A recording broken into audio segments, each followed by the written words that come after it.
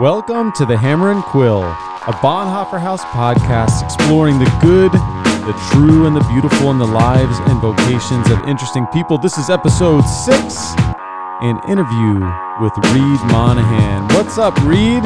How's it going, fellas? Good to be on the Hammer and Quill. And Michael, thanks for bringing lunch, bro. Oh, yeah. Hey, we're out. My debacle. Lunch debacle. Lunch in the time of coronavirus is not always easy to pick up. No. You got to download apps. Apps and interact with robots. Yeah. You can't just call anymore, can you? I tried. Yeah. I tried to call and talked to a human. Actually, I talked to multiple humans who were like, hey, talk to the robot. We actually can't take your order. You got to hang up and download the app. Were you like, hey, but you're right there? I can just say it really quick and then you can make it. Oh, well, thanks anyway for bringing lunch. We're out here in beautiful Blacksburg, Virginia at the Power of Change Worldwide global shed quarters. Reid, thanks for opening up the place to us, bro. Oh, it's good to have you guys. And we are in our 6-foot triangle configuration. We are. To please my wife and public health concerns. We couldn't even hit each other with a sneeze, even if we aimed. I've got my mini hand sanitizer in my pocket, so I can feel like if I go anywhere. You need to get a holster for that. Wow. Guys, he really does. He just pulled it out. I really do. When I do all the grocery shopping in my family because I have life insurance. That's a joke my kids don't like anymore. Like, Dad, stop saying that. Nobody's, So I'm like, well, just in case. And when I get home, though, my wife literally makes me strip everything down, take a shower, get fumigated. It's so unbelievable. But sprays it down. Yeah, it's living the life. Well, we're thankful that you've opened the shed up to us, and typically Reid and I we're co-hosts. I mean, Reid, you're the main host. That's okay though. I love it. I love being your co-host on the Gospel Underground, our podcast that is really exploring culture and living in the borderlands between the culture and church, and oftentimes Reid will give a kind of wardrobe update. Oh yeah. And so we're turning the tables here. Reid, you're looking very nice today. You've got a lot of UNC Tar Heels gear on. You got the hat on and the shirt on because you went to UNC, right? I did, and it's a really good color. Michael Jordan's on a runaway success, 30 for 30 of The Last Dance. So he did go to UNC Chapel Hill, as did I, as did my wife, and I've got a UNC wrestling shirt on. You got it all on, man. You wrestled? Yeah. You a wrestler? I was a wrestler. The North Carolina kids that were, walk-ons on our team, like, do you wrestle? You do them chicken bone moves? And we're like, wow. And then all the Jersey guys on scholarship were like, hey, what's he talking about? Oh, man. Well, you're looking good in the Carolina blue. I'm wearing a hat because my hair is getting very you got the quarantine hair. Yeah. Quarantine hair. Yeah. Can't get a haircut. Haven't gotten the buzz from my wife yet. You've gotten a tightened up look though, so you know guys what? Are cutting hair. I cut my own hair. Always and forever. Always, and then I have my wife tighten it up. Same. Yeah. Yeah, but your hair's long. Yeah. Would you even do anything? Well, we did. We have already cut the sides once. Okay. And Emily cleaned up the top a little bit, but it just grows fast. Yeah, that's great. Yeah. That's great. So haven't done yours it. Not. I mean, I guess it does. I don't know. Yeah. It grows fine. It's not fast or slow. Also, no shoes. No shoes here for Reid. Yeah. And rocking the socks. That's because I wanted to keep the mud and the tracks out of the shed quarters. Oh, our bad. Yeah, I'll clean up after you guys later. We didn't realize, bro. Okay. I wore my dirty work boots. It's just a shed quarters. Wear your dirty work boots. That's right. I'll release the Roomba in the shed quarters later. Now, Reid, I saw you were smoking some pork loin this week. How was that? My kids, they like pork tenderloins, the little skinny ones, and then the pork loins, the little fatter, longer ones. They like that as much as anything I cook, and so even as much as the pulled pork. Shoulder. Pulled pork takes 10 hours. The pork loin takes about 3 hours, and so it's a good trade. I'm gonna follow your lead. Hey, the sliced pork loin sandwich I had the other day with some high-end barbecue sauce and mayonnaise. I love mayonnaise on sandwiches. You hate mayo, you wouldn't like this. But I slobbed that thing together, and it was amazing. I'm going to be doing that many days in the future, Lord willing. And you can go find Reid on social media somewhere, Instagram, if you want to. Reid Monaghan, meat smoking pictures. Yeah, if you want to see an occasional picture of Reid's family or many pictures of smoked meat.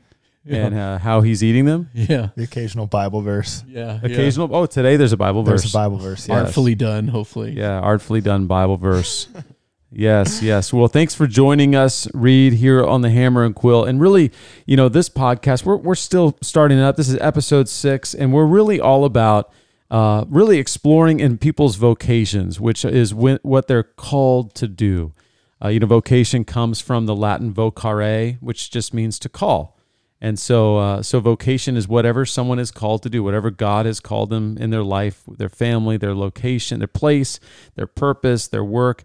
And what we're trying to do is explore the good, the true, and the beautiful, essentially turn our attention together on your life, Reid, so that we can see what's good, true, and hopefully you beautiful. can find something of that genre. There's some other genres I think play. Well, we're going to leave those out, right? Okay. Because there's we get enough ugliness in our cultural moment. Everywhere we look, we get a lot of malformative and not good, true, and beautiful things coming our way. And so we're kind of pursuing this Philippians 4:8 vision of whatever's true and honorable and just and pure and lovely and commendable and excellent and worthy of praise. Think on those things. So we want to practice stopping and looking. We just want to stop and look at really today at your life, Reid, and at your vocation, and just see what's good, true, and beautiful about it. Maybe in particular your work, your friendships, your practices. We want to know some tips and tricks. You can teach us how to be better today at things. The things that now maybe wrestling. Yeah. Oh, maybe I could get you and Michael to wrestle, and you could show us some moves. You up for that, Michael? That sounds bad. That's gonna be a no. Both because of the coronavirus. We would never do that. But mainly because of my own pride. That's right. Right. I don't want to get destroyed. Well, I wouldn't film it very much. For very long. Yeah, just a short. Well, Reid, we wanted to have Reid on here because we think Reid, first of all, you're a friend, and Reid's a member of our church, friend of mine, friend of ours, has been a friend of the Bonhoeffer House, serving us in many, many ways, and really, I think, exemplifies a kind of a leadership that isn't always above ground. So what I mean by that is even in the podcast that Reid and I do that he started was this idea of the undergroundness, the hiddenness of influence. Reid, you're a leader, you're a content producer, you're a writer, you're making videos, you're a preacher, a speaker, a coach, a dad, a husband, a wrestler, and a wrestling coach, and in so many of those things, you're intentionally underground, right? You're here in Blacksburg. We want to dig in, find out why, find out how. So Reid, why don't you introduce yourself? Now, you grew up the same era as me, so surely you had baseball cards. Yes, I've seen these things. You've seen them. Okay, yeah. So what would be on the back of your baseball card? What are your vital stats? Yeah, Reid Monaghan, 5'7", short, thick, and square, as my wife would describe. Cute and short and thick and square is what she would call me. On the back of my baseball card, I would say found by Jesus as a young man, friends with my wife, known by my kids. Those are probably my top 3 values. Even at a time of transition, I was like, yeah, you know what I want for the rest of my life? I want to remain a believer until I'm dead and risen again. I want my wife to know me. I want my kids to know me well. And so that's what would be on it. I have a set of eclectic interests, I guess, in terms of vocation. I care about people and culture, understanding who Jesus is, what he's done, and helping churches do that well. I've been a pastor, 12 years a pastor, 8 years a campus minister prior to that, and then now I kind of straddle those worlds. I do my ministry, Power of Change. We support and strengthen local churches. So I do lots of trainings with those who are kind of impacting the next generation. So I'll do parent training. I'll do men's retreats. I'll do shaping evangelistic cultures through the church training so that the next generation might know Jesus. And I do speaking. I've done middle school event. That was scary. I've done some high school events, and I do university speaking as well, just to share the gospel directly. And then we want to help the church thoughtfully engage, and we're doing that primarily through our podcast today. So that's a little bit of my baseball card. Probably need a baseball iPad size to say all that. You got a big baseball card. Yeah. for such a short square, man. Yeah, that's right. Back of a cereal box, maybe. Right. Yeah. Comic book. The 10 push-up challenge on social media is not a thing for me. Because you do so many. I do. That's one of the few things I still do is a lot of push-ups. I still do it. Yeah. That keeps you nice and square. It does. And I go on long walks so I can eat. Long walks, lots of push-ups. You know, Reid, you said you were pastoring for 12 years. Now, some of those years you had planted a church, right? That's right. And where was that? We planted a church in Middlesex County, New Jersey, so North Brunswick Township, New Brunswick, kind of 15 minutes north of Princeton, about 5 minutes from Rutgers University. Yeah, 8 years spent in the Garden State doing church planting work there. First one was called Jacob's Well. Yeah, it's still just celebrated 10 years in the fall. 10 years. So they're going on 11 years old. That's great. And now, this didn't make your baseball card, which I understand. But I actually met you before any of that pastoral ministry. When I was at Virginia Tech. When you were at Virginia Tech with Athletes in Action. That's right. And you were younger, but you were still square. Yeah. little less thick. Yeah, I remember meeting you in somebody's living room for a day of prayer. And then you left. I think that was right before you left to go to Nashville. Yeah, we actually are back in Blacksburg after our first sojourn here. We lived here 6 years from 98 to 2004 before kind of getting recruited by a mega church in Nashville Metro, where we did 4 years there and then moved to the Northeast out of Nashville. Yeah, I became a Christian through Athletes in Action, so I love that group, and I still do some work with that ministry. Yeah. So tell us a little bit about you've been in vocational ministry full time for quite some time now. So dating back to Athletes in Action, how many years is that? Since 96. So many years. Yeah, it's almost concurrent with our marriage, which will be 24 years this May. Wow. In a few weeks. Oh man. Yeah. What are you guys going to do? Stay in? Yeah. Watch something on Netflix and order Outback Steakhouse with a robot app. Yeah. That's right down Reid's alley. Yeah, robot. You mean using robot? Yeah, but Reid will one day design his own robot. No, I'm trying to tell my kids they need to learn to design and control the robots. That's right. It's going to be more crucial in their generation than ours. Yes, and if your children are in charge of the robots, I feel better. That's right. And we'll rename Tommy John Connor when necessary. I got to stay one step ahead of Skynet now. Yeah, so 24 years. 24 years in ministry vocationally. When did you know that you were called to that?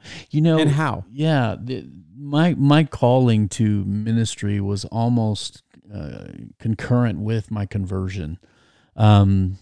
When I became a believer, it just seemed like I needed to tell other people of the gospel of grace and who Jesus was and what he's done. And so I became a Christian while studying. I was in a physics degree. I finished with computer science, but I was in physics, did 3 years of a BS in physics, then switched at UNC. And so I was not a Christian. I wasn't looking for God. And so when I became a believer, it just was a natural thing for me to want to tell everybody on our team. We went from having one Christian on our team to about half our team was believers by the time, through both recruiting and conversions. And how much of that was, not to give you too much credit, but how much of that was connected to your work, talking about Jesus? A lot, but a lot of other guys. We had some guys come in that were very good wrestlers who were believers from other places through recruitment. And then we were just very outgoing and witnessing to our teammates. And, Yeah, and I was a leader in the sports campus ministry at the time, and I got very into apologetics at the time because I didn't get converted through asking questions. I got converted through the work of God, through the gospel, just directly. And then I had a lot of questions because my physics classmates were like into Eastern Kung Fu techniques and playing Dungeons and Dragons, and they were asking me like, what are you doing with this Christianity thing? And is that your yin or your yang? I was like, oh, what in the world? So, and then my wrestling teammates were kind of wild dudes, they were just like fun, wild dudes. And so, what do you mean you're not going to do this with me with women on Thursday night anymore? And I was like, no, man, I'm on mild on that. And so, we saw a really great turnaround. By the time I was about to graduate, my last year, we would have road trips on the wrestling team where our coach would jokingly put us together. I'm gonna put you guys down there so you can have a revival kind of thing. We're like, you should come too, coach. It was like a mess, and he's a believer now, which is a shocking thing in the history of the world. Yeah, so that's where we started ministry, and it just made sense. My wife and I were involved in that. She transferred halfway through to a smaller school called Campbell University, where she was All-American in soccer, and she started Athletes in Action on that campus with another weightlifting guy. And so she was really experiencing God's grace and presence, and her ministering to others on her campus. So for both of you guys in college, you're not in Bible school, but you're both experiencing leadership, effectiveness, excitement on two different campuses. Yeah, and for us, it was I knew I was going to marry her very soon after I met her. How long did it take her to figure that out? It took her a little longer. She had a boyfriend when I met her, so we had to take care of that. And you wrestle him? And there's some funny stories with that, but no, I did not wrestle him. He was actually in the Army at the time, and they kind of broke up, and he pulled the guy things like, "Oh, I'll just break up then," and she's like, "Okay," and then we started hanging out heavily. And I remember one time I was kind of over her dorm in the daytime, and he was showing up. And she's like, "You got to get out of here." And I'm like, "Why?" She goes, "Just do it. He's going to get angry. He's going to want to fight you." And I was like, "I don't care." And she was like sneaking me down the back stairs of this dorm because she didn't want me getting in a fight with her boyfriend. And I wanted to tear him up. And that was a good thing she did what she did. That was good. That's amazing. That's right. I don't care. I don't care what. She goes, "No, he's in the Army. He fights for a living." I was like, "Come on, man." I'm a wrestler. We handle our business, and yes, that was more for. So we knew protection. we knew together that we wanted to minister to others, and even when we were applying to Athletes in Action staff right out of college, my dad wasn't a believer, so he's like, "Why are you going to raise money and be a professional beggar and work in campus ministry?" Right. And I was like, "Well, it's not the way we see it." And so, but we were asked the question, describe your calling to, I think it was Crew, the parent organization. Describe your calling to be on staff with Crew. I was like, I don't know. I have a calling to Jesus, and I want to be an influence to others in the gospel. And it makes the most sense for us to do that with college athletes because that's our world. Right. And so we went into that together. Did 2 years at the University of Kentucky, which was weird for UNC people. They worship basketball more than we do. No wrestling team. So we were there just 3 semesters, and then we were sent to open up and start Virginia Tech Athletes in Action in 1998. So, and we were both coaches. She coached women's soccer here. I coached wrestling for 3 years. And so it was great insider stuff. Yeah. You're hanging in the hallways with Frank Beamer, and then starting an Athletes in Action meeting. People knew us first as coaches before they even That's knew. great. Kind of thing. That's great. And you're both now coaching again. Yes, my wife especially. She's a state team coach for Team Virginia and Virginia Youth Soccer Olympic Development Program. She's also coach of the 2004 Girls New River United team, and she's also assistant of the high school team, of which both our daughters play. And nice. At Blacksburg. Now, at Blacksburg High, you didn't mention this, but I assume the highlight of her career was when she coached my kids for a week of. That's right, two or 3 years ago. Yeah. We hired her and your daughters. That's right. Pradeepa's. As a matter of fact, Tommy I think came out too, but they as a camper probably. Yeah, they did a little soccer camp. But that doesn't make her baseball card, and which is fine. You guys were good. It was good for you to have her. She's a fantastic coach, high demand, because believe it or not, even in the women's game, there are less female coaches than male coaches, and so they like the ladies. And I love it that my kids. She's obviously the mom of our daughters, but she's also coaching them and just a holistic life view. She's a strong believer, follows Jesus in her coaching, and just does a fantastic job. Yeah. Now, how important do you think it is, Reid, when you think about vocational calling into ministry in particular, the idea of there being demonstrated excellence, like you're actually good at it. How important do you think that is? Like, you hear about Jesus, you become a Christian, you're excited to tell other people about it. You're not really necessarily thinking about it, all these frameworks about, am I going to give my life to this, and who? Yeah. You're just thinking, I got to tell other people about this, and then you go and do that, and there's this kind of momentum that's happening. There's responses, and then the same is happening with Casey. So how important do you think that is when you're considering your call?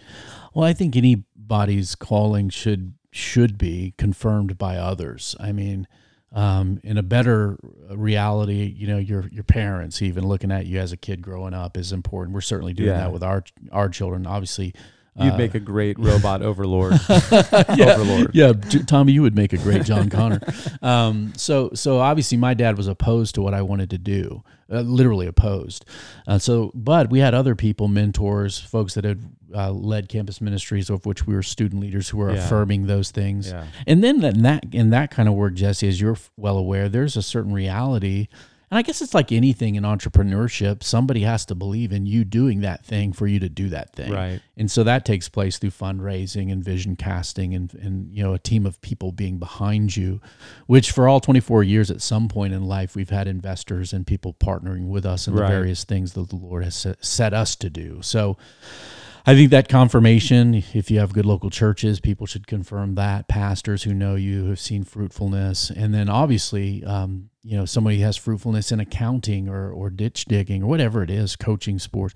I think those kind of things need to be affirmed as well. Yeah. You don't have to be the best in the world at whatever you do, but there should be, hey, this is a good spot for you in the kingdom. Yeah. Right. Like what you just described there, sounds like something that can be applied to any particular calling, right? So, even the idea of seeking your pastor or your church leader's counsel would be good, but especially when you're thinking about if you feel called into the field of ministry, it would seem like you'd want to have some input from people that have experience. And there's people that would want to debate, hey, if a Christian engineer and a pastor, they have a vocational calling that's different, but there's no sacred secular divide on that.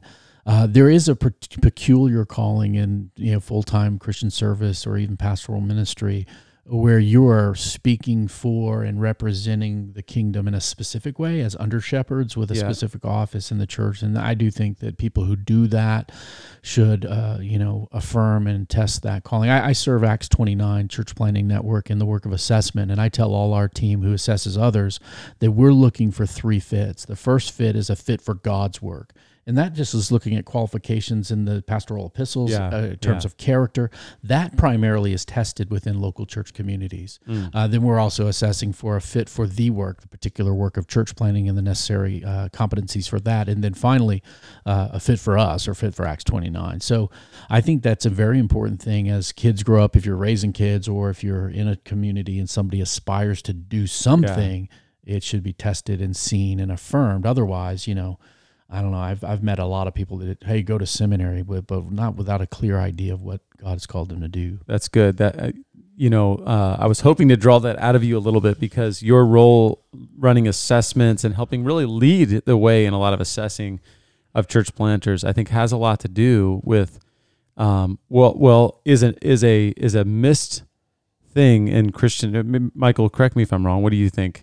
When I look at the Christian ministry, especially vocational ministry, I just see guys who often will run through a sort of straight line from, you're helping with the youth, go to seminary, now you're a pastor. And nowhere along the way is anyone actually evaluating, are you good at this? Do you have some of the characteristics or character qualities necessary baseline? Where does your sense of where does your talent match up with the need that's around you? One of the things that's lacking in that path. Go ahead, Michael. Yeah, I mean, I think two things come to mind for me. One is there's almost a sense that that's wrong. Right. Don't tell me not to do this. Right. Yeah. Hey, God has given me this vision for my life that is noble And Yeah. so why would you tell me not to do it? Right. Why would you assess it like that? Yeah. So there's that Who going do you think on. you are? Right.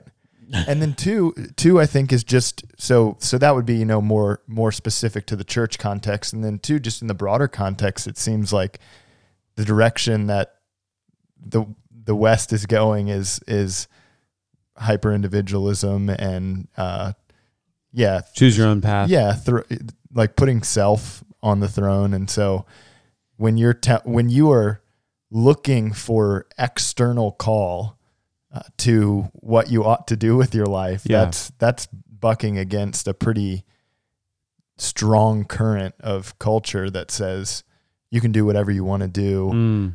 You can be whoever you want to be. Just go get it. Just go get it. So Yeah, this I've worked with a lot of young guys over the years that I've counseled into theological training and seminary, and a lot of times they're asking you questions on the front. I've had way more people. I mean, I can't count them anymore. Who have finished seminary, and I'm still not done. Lord willing, One day. next One month. day. Next month. You're a month away from a 20-year degree. Yeah, it's a 20-year MDiv. It's a Guinness Book of World Records, I think. Not every year, but here out on and about over the course of those 2 decades. One of the things that I've asked guys, like, why do you want to get a seminary degree? Like this, the theological institutions will take your tuition, they'll take your money. You can go through, come out with be an unemployed MDiv. My thing with young guys is like, hey, why do you want to do it? If you want to get theological training, there's multiple paths. But the thing that I think the church needs to look at is this person effective at shepherding, leading, serving? Do they have the right posture with other people? Do people respond to them? Because it is he who desires to be an overseer desires a noble task. Yeah. This is in the scripture. So you don't want to tell it, oh, don't do that. We don't need any more pastors. Of course we do. Or don't have ambition. That's right. Don't have a drive to want to serve the Lord and serve His people that way, if that's a bad thing. Heyo. Oh, I love that. This happens when we have popular guests. This does happen when we have popular guests. Yes. If you listen back to our interview with Karen Swallow Pryor, I can't turn it off. I've got 6 devices in front of me, and something's ringing. You know what? This is going to go into the show notes. I'm going to take a picture. This will go in the show notes. Camera,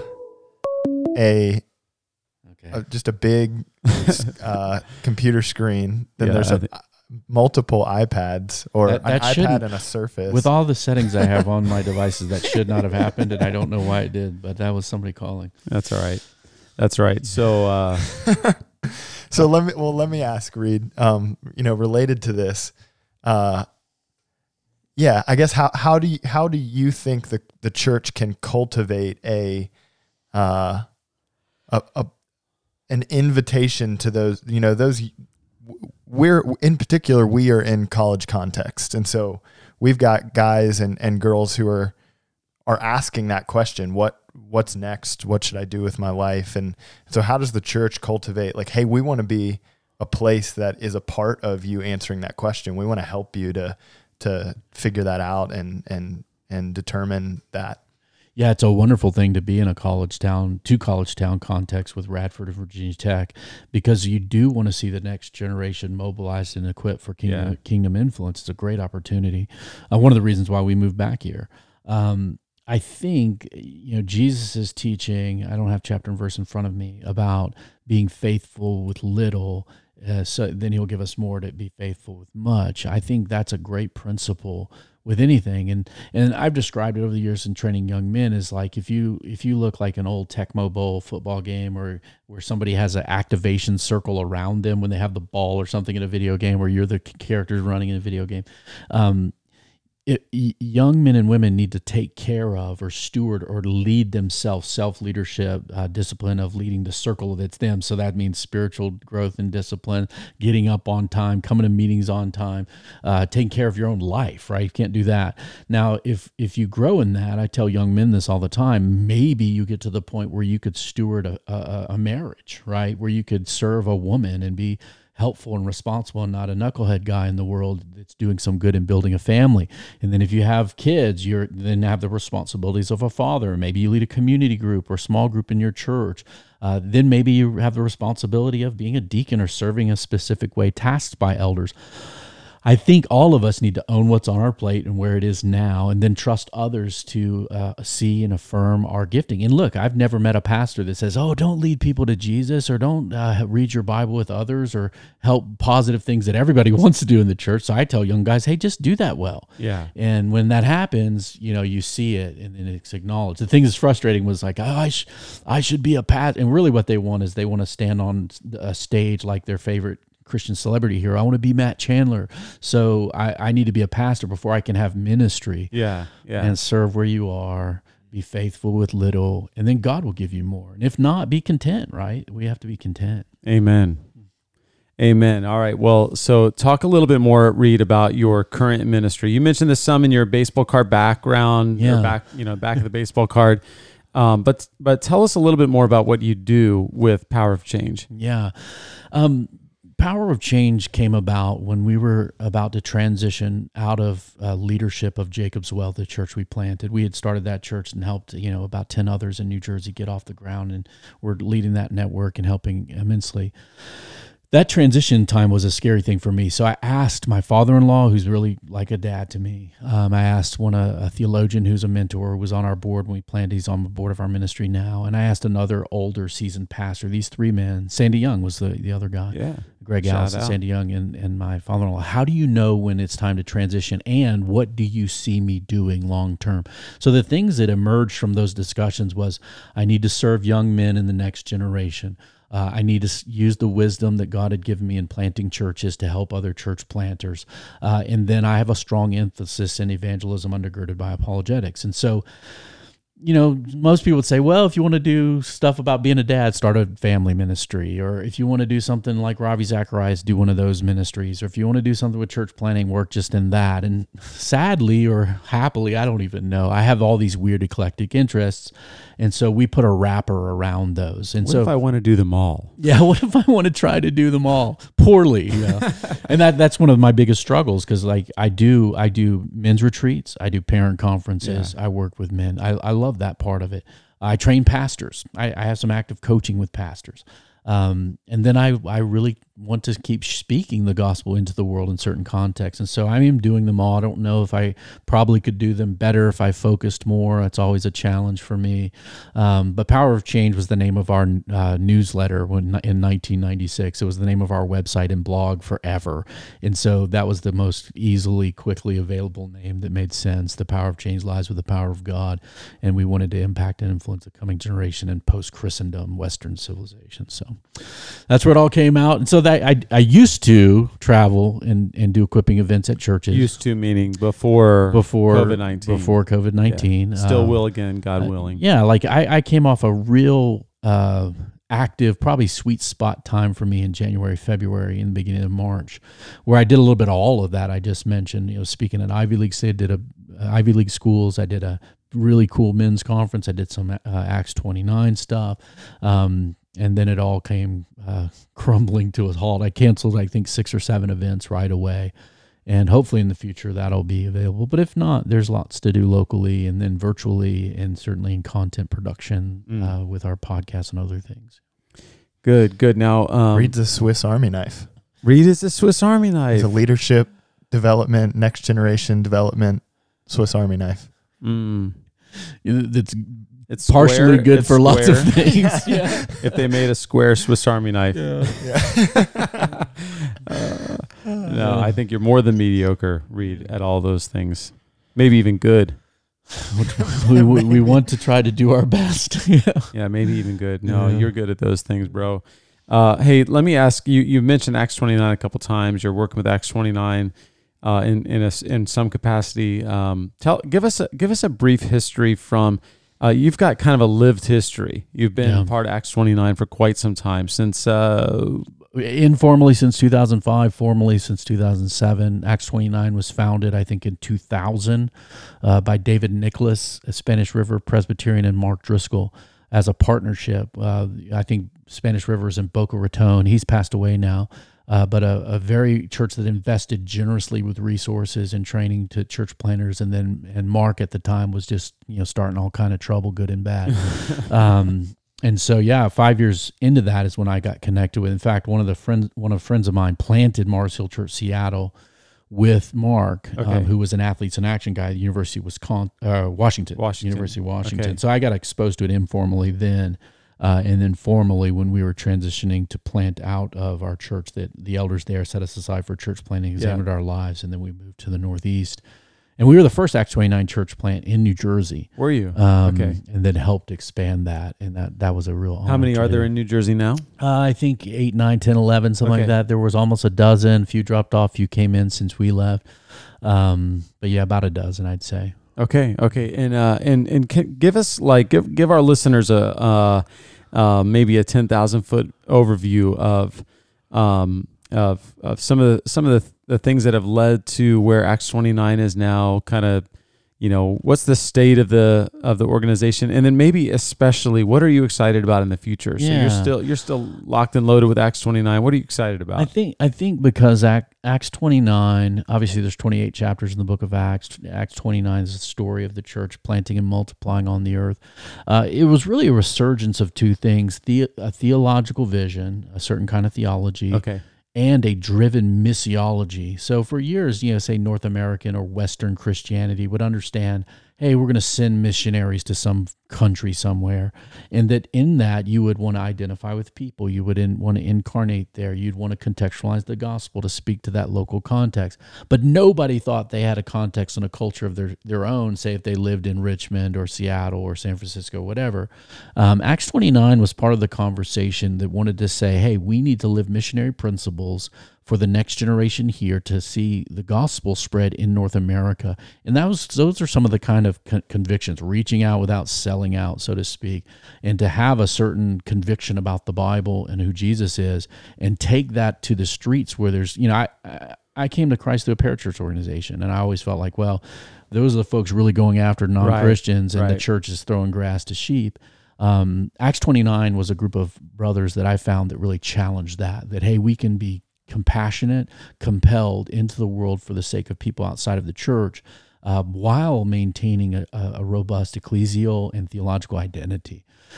Now, because it's a North American beginning, it's a global organization now. There's 800 or so churches around the world, literally in every continent, planting churches that are theologically driven, culturally engaged, missionally innovative. Sometimes you just get known by big-name people because American Christianity is a little bit drunk with celebrityism. So whoever's the loudest and has the biggest church kind of gets all the attention. So Acts 29, people associate with leaders sometimes, which is a normal thing, I suppose. Yeah. But for me, in my perspective, Acts 29 is a bunch of different churches, men and women who love Jesus and have a certain view of the scriptures and a certain view of mission, who work together to do that. And so, Mark Driscoll, Matt Chandler, Darren Patrick, names that, writing books or whatever, have been some of the history.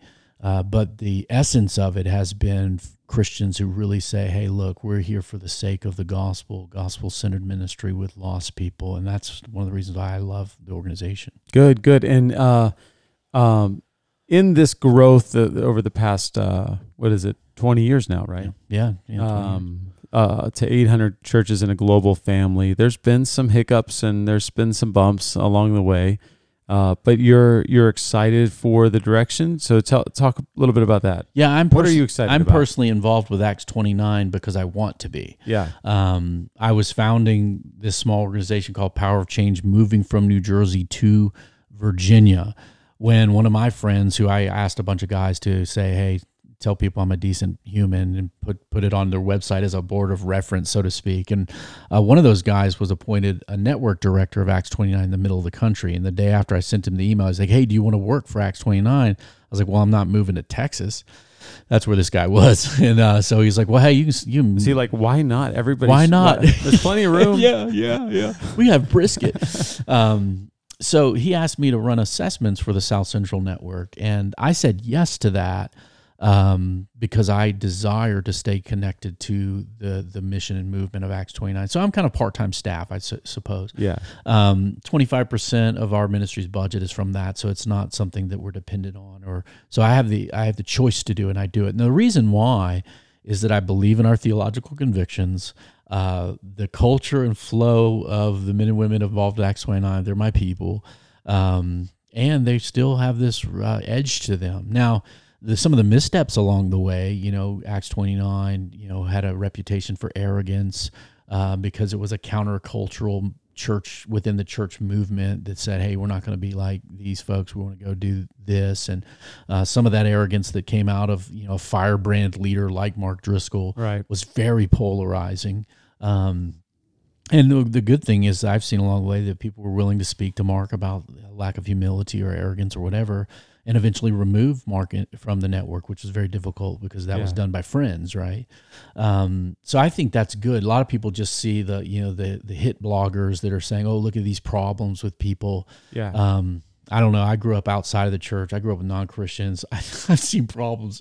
People are like, oh, the church is terrible. The world's better. It's like, no, you didn't grow up in the world. You grew up Baptist or something, or you grew up in a Methodist church, and you just think the church is bad. I've seen the way people treat each other outside the church, and it's not some utopia. So I think people pay attention to people's excesses or their sins or their faults, and everyone wants to focus on that. That's never been my focus. In fact, our hope was to see Mark repent of arrogance and change. So that's part of our history, and I do think there's a certain type of personality that will do risky things for the kingdom and believe that. You read some of this crazy stuff Martin Luther was about. There's just some nutty stuff. And I think Mark had a little of that disease, and maybe some things went to his head over time. And for me, that's when he became more and more mainstream evangelical, He wanted to kind of be the center of that world rather than just kind of underground. Yeah, stay underground. Say underground. Yeah. So let's talk about that idea of being underground. I mentioned this in the beginning, that part of what I look up to in you, Reid, and it's inspiring to me, is really a shared value that we have of a lack of self-promotion, maybe a intentional hiddenness. So talk a little bit about that. Like, why do you have a value of remaining underground or not self-promoting? What's challenging about that for you? Maybe what's easy about that? There might be some things that are easy about just, not self-promoting. So talk about that a little bit. Well, there's a few reasons. There's the ideological ones, and then there's the practical ones. One of the reasons that, in terms of just thinking about the way and posture of Christian ministry, is that we serve the one who was in the very nature of God, and in humility took the form of a human and sacrificed his life in an ignominious kind of death on a cross, right? He said, think not more of yourself, but consider others first. And so he came not to be served, but to serve and give his life as a ransom for many. So our model, quite literally, is the greatest of the great, taking the lowest low position on purpose. And, as the Father sent him, so I send you, right? Jesus was sent to seek and to save that which was lost, to love and to serve others. Yeah. Not go and be famous. Not go and be famous, right? It just seems really incongruent with that. And so I think the model of Jesus himself should teach us that path. Practically, I know my heart would love to seek glory, would love to be big time, would love to be the show, would love to be the center of attention. That comes from my sinful nature. And I don't know any other way to not follow that path than to intentionally not follow that path. And so there are paths to being the center of things, even in so-called American Christian circles. I've seen them. I have friends that are in them. I've been up close to some of them. I've watched them take place. And I would do that in a heartbeat myself unless I chose intentionally not to. So this is a quote from Francis Schaeffer from a book called No Little People. He says this is the way of the Christian. He should choose the lesser place until God extrudes him into a position of more responsibility and authority. And his motivation, obviously, to write this was the model of Jesus himself. And then he also wrote, quietness and peace before God are more important than any influence a position may seem to give, for we must stay in step with God to have the power of the Holy Spirit. And so I think that's the conviction that I share. I love this book for that reason. I had a friend of mine assigned us to a group of pastors to read this book, and I read this chapter, and I was like skipping around saying, this is so great that someone is articulating this. But it's hard to do that because we all like to be, it's a good thing for someone to recognize you, right? I think it's great for me to tell my children when they do something well and that I'm proud of them and I love what you're doing. That's a temptation to want to get that rather than the old proverb, let another praise you and not your own lips, right? That's a principle that I think I have to pray. And I have to tell myself this all the time because I've seen stuff I've written. I give away all my writing for free. I've seen people take stuff from stuff I've written and shows up other places. And I was like, well, no, people are going to take advantage of you. If you put yourself in a position to serve and give stuff away, people will take from you and not return. But it's still hard. I mean, you still feel like, hey, man, it'd be nice if someone would pat you on the back or just give you high fives. But you're not looking for that, right? But you're looking for that. And that's the internal struggle and the difficulty of patting. Yeah. How much of a struggle is that for you? Yeah. I think I like to be helpful. Yeah. And so I think if I'm, feel like I could be helpful to something and I'm in a context where I'm not needed or wanted, that bothers me.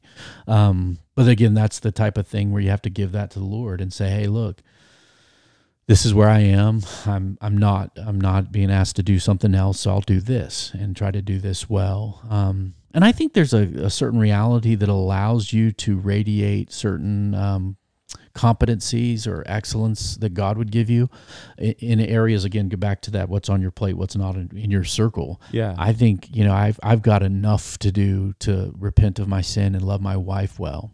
Amen. And enough to do For you. to shape. To shape. I mean, she's a godly woman. I'm a godly man. No.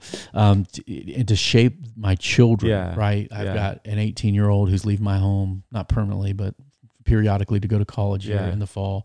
I have a 16-year-old daughter coming behind her, and I have a son who'll be 14 in a few months. I have a lot to do with my time, energy, creativity, and to invest in them. So not only that they just don't become a statistic of leaving the church, but so that they might be of influence for the kingdom of God in their families, in their circles, in their vocations. And so I think I got enough to do there. And if what I do there is useful or helpful to others, then I'm happy to share.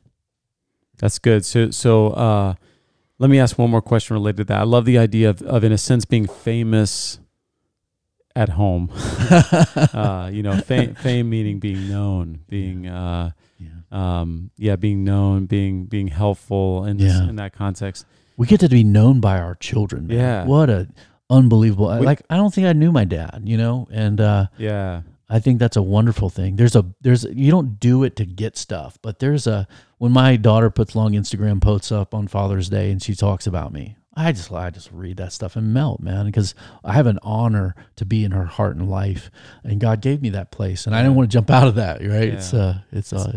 That's better than a book deal. Yeah, way better than a book deal. Yeah, and eternal too. So, but help our listeners out and me, help us out. So there's that sense of being satisfied with what God has assigned us, right? So much of this idea of hiddenness and of receiving a vocation rather than just creating a vocation is receiving the place and the people and the family and essentially saying God has assigned certain things. This is what is that? 1 Corinthians 7. I ask you to remain where you have been placed, remain where you've been called. How do you balance that and having a kind of ambitious desire to serve God, maybe to expand and grow and build, and because clearly you're doing that, like you're building things. You're a builder. Yeah, for sure. So how do you do the building and do the roots and the settling and not settling in a sense of I'll settle for this, but settling in the sense of like settling your roots down deep in your family. And I think Jesse, that I want to just be very clear. I don't resent the path of others in any way. I think, Matt Chandler's path or somebody, Tim Keller's path, these are wonderful paths. In fact, Tim Keller didn't write publicly for 20, 30 years until later. So I think there's wonderful, but so this is what God has given me to do. I'm very ambitious, man. I was a competitive athlete. I wanted to be the best. I want to be good at what I do.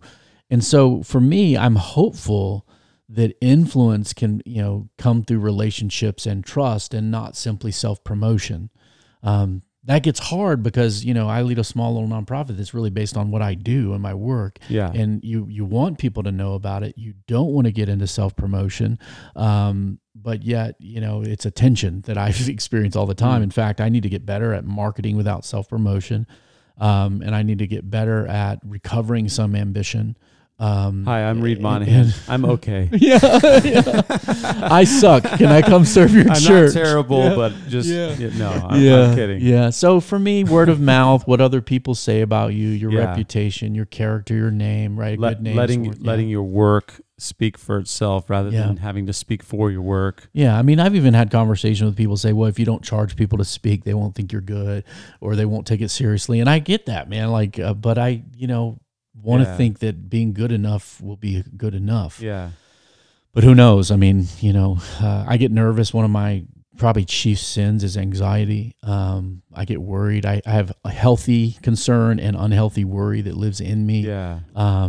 And I think, one of my biggest, all of us. Yeah. Michael especially. Michael especially. He looks afraid right now. I think, so that's good to be amongst guys that can feel that. I mean, I get fearful. What if people stop calling me or stop, Zooming me or want me to do stuff? Yeah. That's scary because, I don't need a lot, but I think for me, more than making a living, I'm trying to invest my life. Yeah. And I hope the Lord sees fit to continue to use me and the other people feel like it's worthy of partnership and time. Because I do view what I do as coming alongside and doing behind the scenes work with leaders as well as what they're doing, campus ministers, pastors, so that I can be catalytic and come in and inspire the men of a church and a men's retreat and then bless the pastor while I'm eating meals with him in between. I'm thinking, how do I minister to the minister? Because I've been in that shoes. Right. And I know how discouraging that place can be sometimes. So I want to come in, bless their men or bless the conference I'm doing, preach for them on Sunday, but then also be very aware of this person as a human being, as a husband, as a dad, and try to invest there too, without being really noticed. That's really what I'm doing. Well, I'm going to make it above ground in saying that, Reid, you have done that with us. You've done that with the Bonhoeffer House. You've done that with guys in our network, and we've seen it. That's why we wanted to have you on. That's why I want to pick your brain about these things. Hey, I got one more question before we move on to our lightning round. Tell me, so I wanted to know what like a normal week looks like for you, but that's kind of hard for you to answer, I would assume. Well, it's hard today, especially because it's a little different season that we're living in because we're on lockdown and all my events got canceled and we're looking to the fall. But I'm a huge believer in schedules and calendars and block calendaring. They're all over and organizing. your place. There's like whiteboard calendars and. Yeah, my wife does. She likes the analog world, so she's got a whiteboard with each color for each 5 of us in our family and where we are, what we're doing, and she keeps track of everybody together. Actually, her and Kayla's she's got a great event planner in her that's not hidden. So they do that. I'm a digital guy, so I deal with scheduling things, and so typically I block calendar my weeks. I did this when I was a pastor so that I could do the central nature of my calling and role as a pastor well each week and then have some flexibility and margin time to respond to the dynamic issues of life. Now as a kind of a parachurch entrepreneur, I have to schedule my time because if I don't work, I don't work, right? It's like I get up and have to determine my schedule. And so Mondays are typically more administrative and coaching. So I do coaching calls on Monday and I do administrative type stuff on Mondays. Tuesday, I like to study and do more research on talks or writing or podcasts or blogs or something. Wednesday, we do podcast recording and production. We you have to do all the stuff from top to bottom on that. Thursday's my Acts 29 day, heavy. I like to see if I can get it all done in a day. Sometimes I'll do some of that on Friday, so Thursday, Friday. And then Fridays, if I'm traveling, if I'm doing weekend events, I'm on airplanes and going into things over the weekend and things like that. And my kids play a lot of soccer, man. So on weekends, we're pretty committed to being there for them. And so that's a big part of our life. It used to be. Of course, they're not playing right now. So, And then, so when you're blocking your calendar, what kind of tools are you using?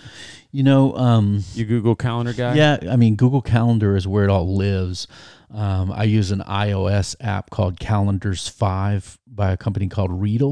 Calendars 5? Yeah, mainly because it gives me this view. Oh, that's pretty. This draggable 7-day week kind of view thing. And so I like that a lot. It just pulls my Google Calendar and posts. It has access to it. So Reid Calendars 5.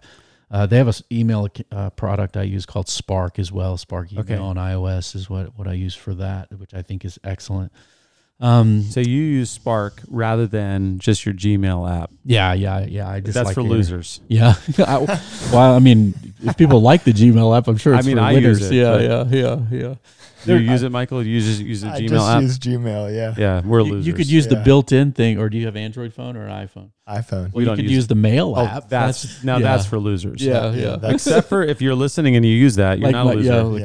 I think my daughter Kylene uses Kylene that, is definitely not a loser. Kayla uses Outlook for iOS. She really likes that's that. buttoned up. I've tried to switch that. It's actually really good. It was really good iOS apps that purchased by Microsoft and turned into a really good iOS app. And then how do you sync those up with your watch? I see you've got a fancy Apple Watch. It's all synced together and works delightfully. Everything's in the cloud now, so these applications are interfaces that are different. They suck data out of Google's servers or whatever. So, but yeah, I block calendar there, and I like to see it. I'm visual on the calendar, so I like to see. I don't look at an agenda view, a long list of stuff. I look at a whole week, so time exists in space. And I'm really a little weird with calendars in the sense that I actually record my actual day because you want to look back. Maybe some of you guys do everything you intend to do on a certain day, but sometimes my days get messed up, switched up, or so I when do you something do else. that at the end of the day? As it happens, if I do something I didn't.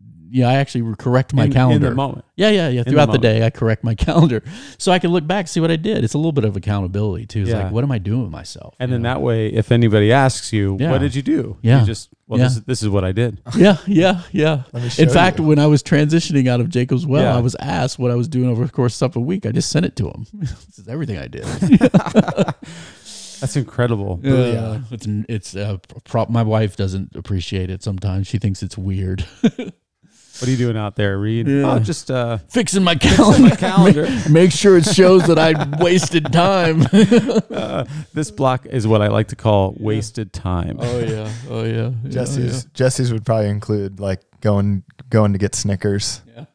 Snickers run. Snickers, no. It would be yes.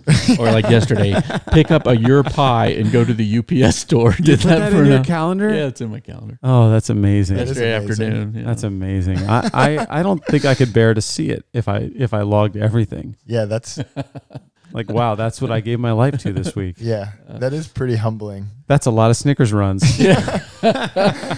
Okay, let's go to lightning round. Lightning round. We like to end our times here, Reid, with a lightning round. We're just going to fire off some questions, and we want you to answer them quickly. All right? First question. Is there anyone in the entire New River Valley that you could... Now, there's about 100,000 people in the New River Valley.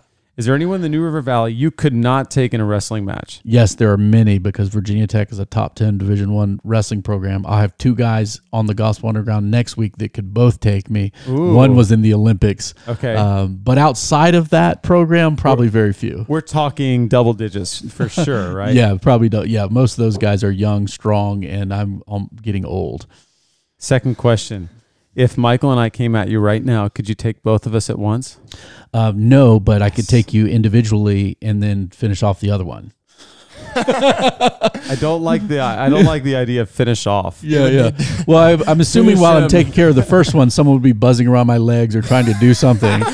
So yeah. So finish one, then take care of the other one. Gnats. We're just little gnats. Swatting you away. He would push one of us out the door of the shed quarters. Come back when I finish this one off. All right. If you could spend one day with any leader in history aside from Jesus, who would you choose? Probably Nelson Mandela and or Teddy Roosevelt, because I find them very interesting people. Interesting. What would you do if you had a day? Let's say, we'll grant you both of them. You've got a day. You've got Nelson and Teddy together.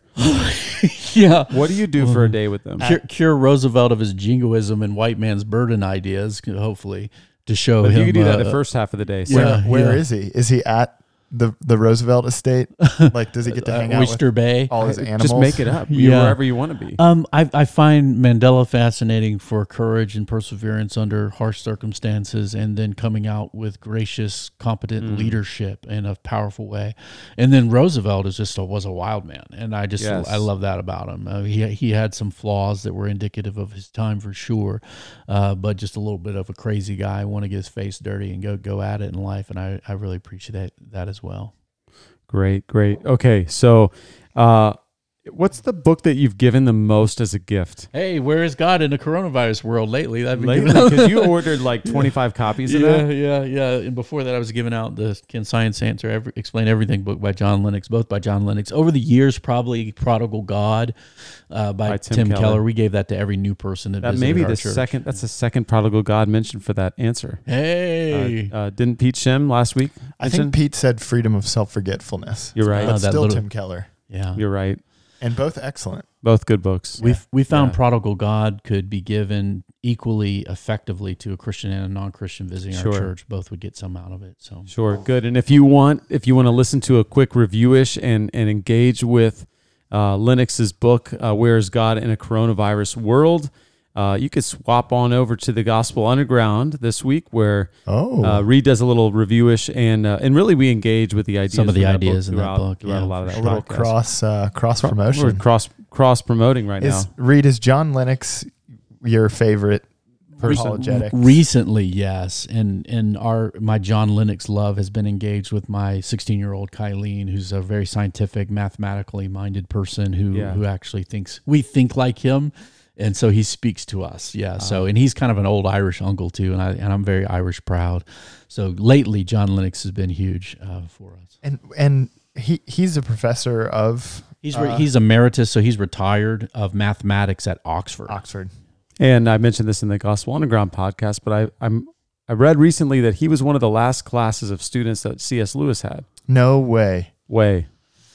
Oh, yeah, I already liked him, but now you love him. That just bumped it up. Yeah, and persevered through a scientific academic discipline at the highest level with pressure to give up his faith, but did not. Wow. Wow. Okay, what is something under $100 that every leader should own? A Bible.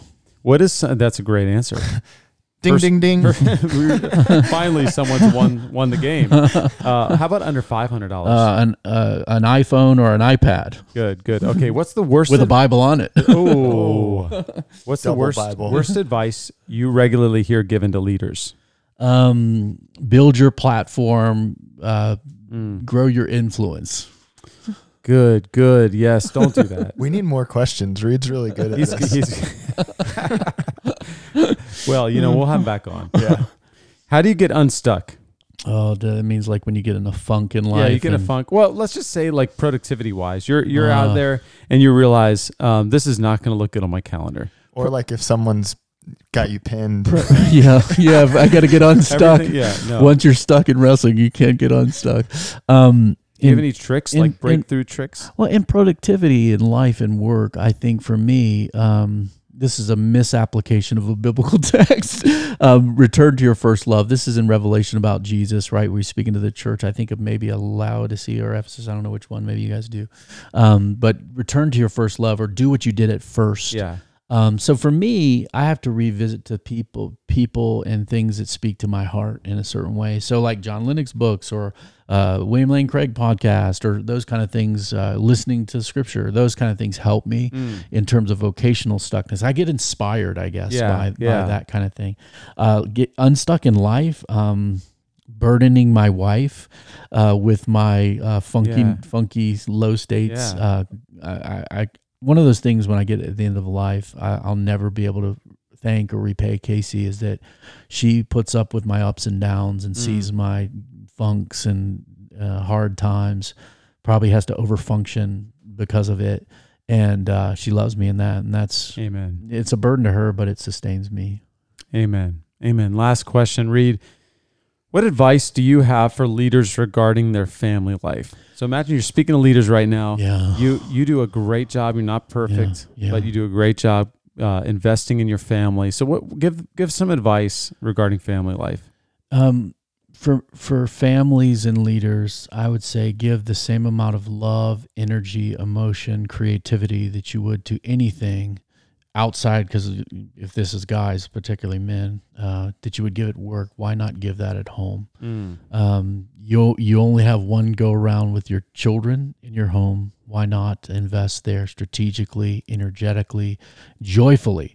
There is a wonderful blessing in return. We don't do it for that because the outcomes are uncertain. We don't know which way our kids are going to go in life. They're human beings, not automatons. But I've people say, how are the teenage years? Teenage years have been the best years of our parenting because we have peers who love us, who minister to us. One of them edits my blogs, and it's just a delight. So delight yourself in the Lord, and then give yourself to your family, and be present because there's a blessing to be had there. Amen, man. I'm looking forward to having teenage kids now. Yes. You did That's something right. to me in this moment. You're inspired. There's so inspired. much fear or negativity. Like, oh, dude, teenagers. I mean, we get our eye rolls and we get smart mouthed and all that. Look, we didn't live in a utopia.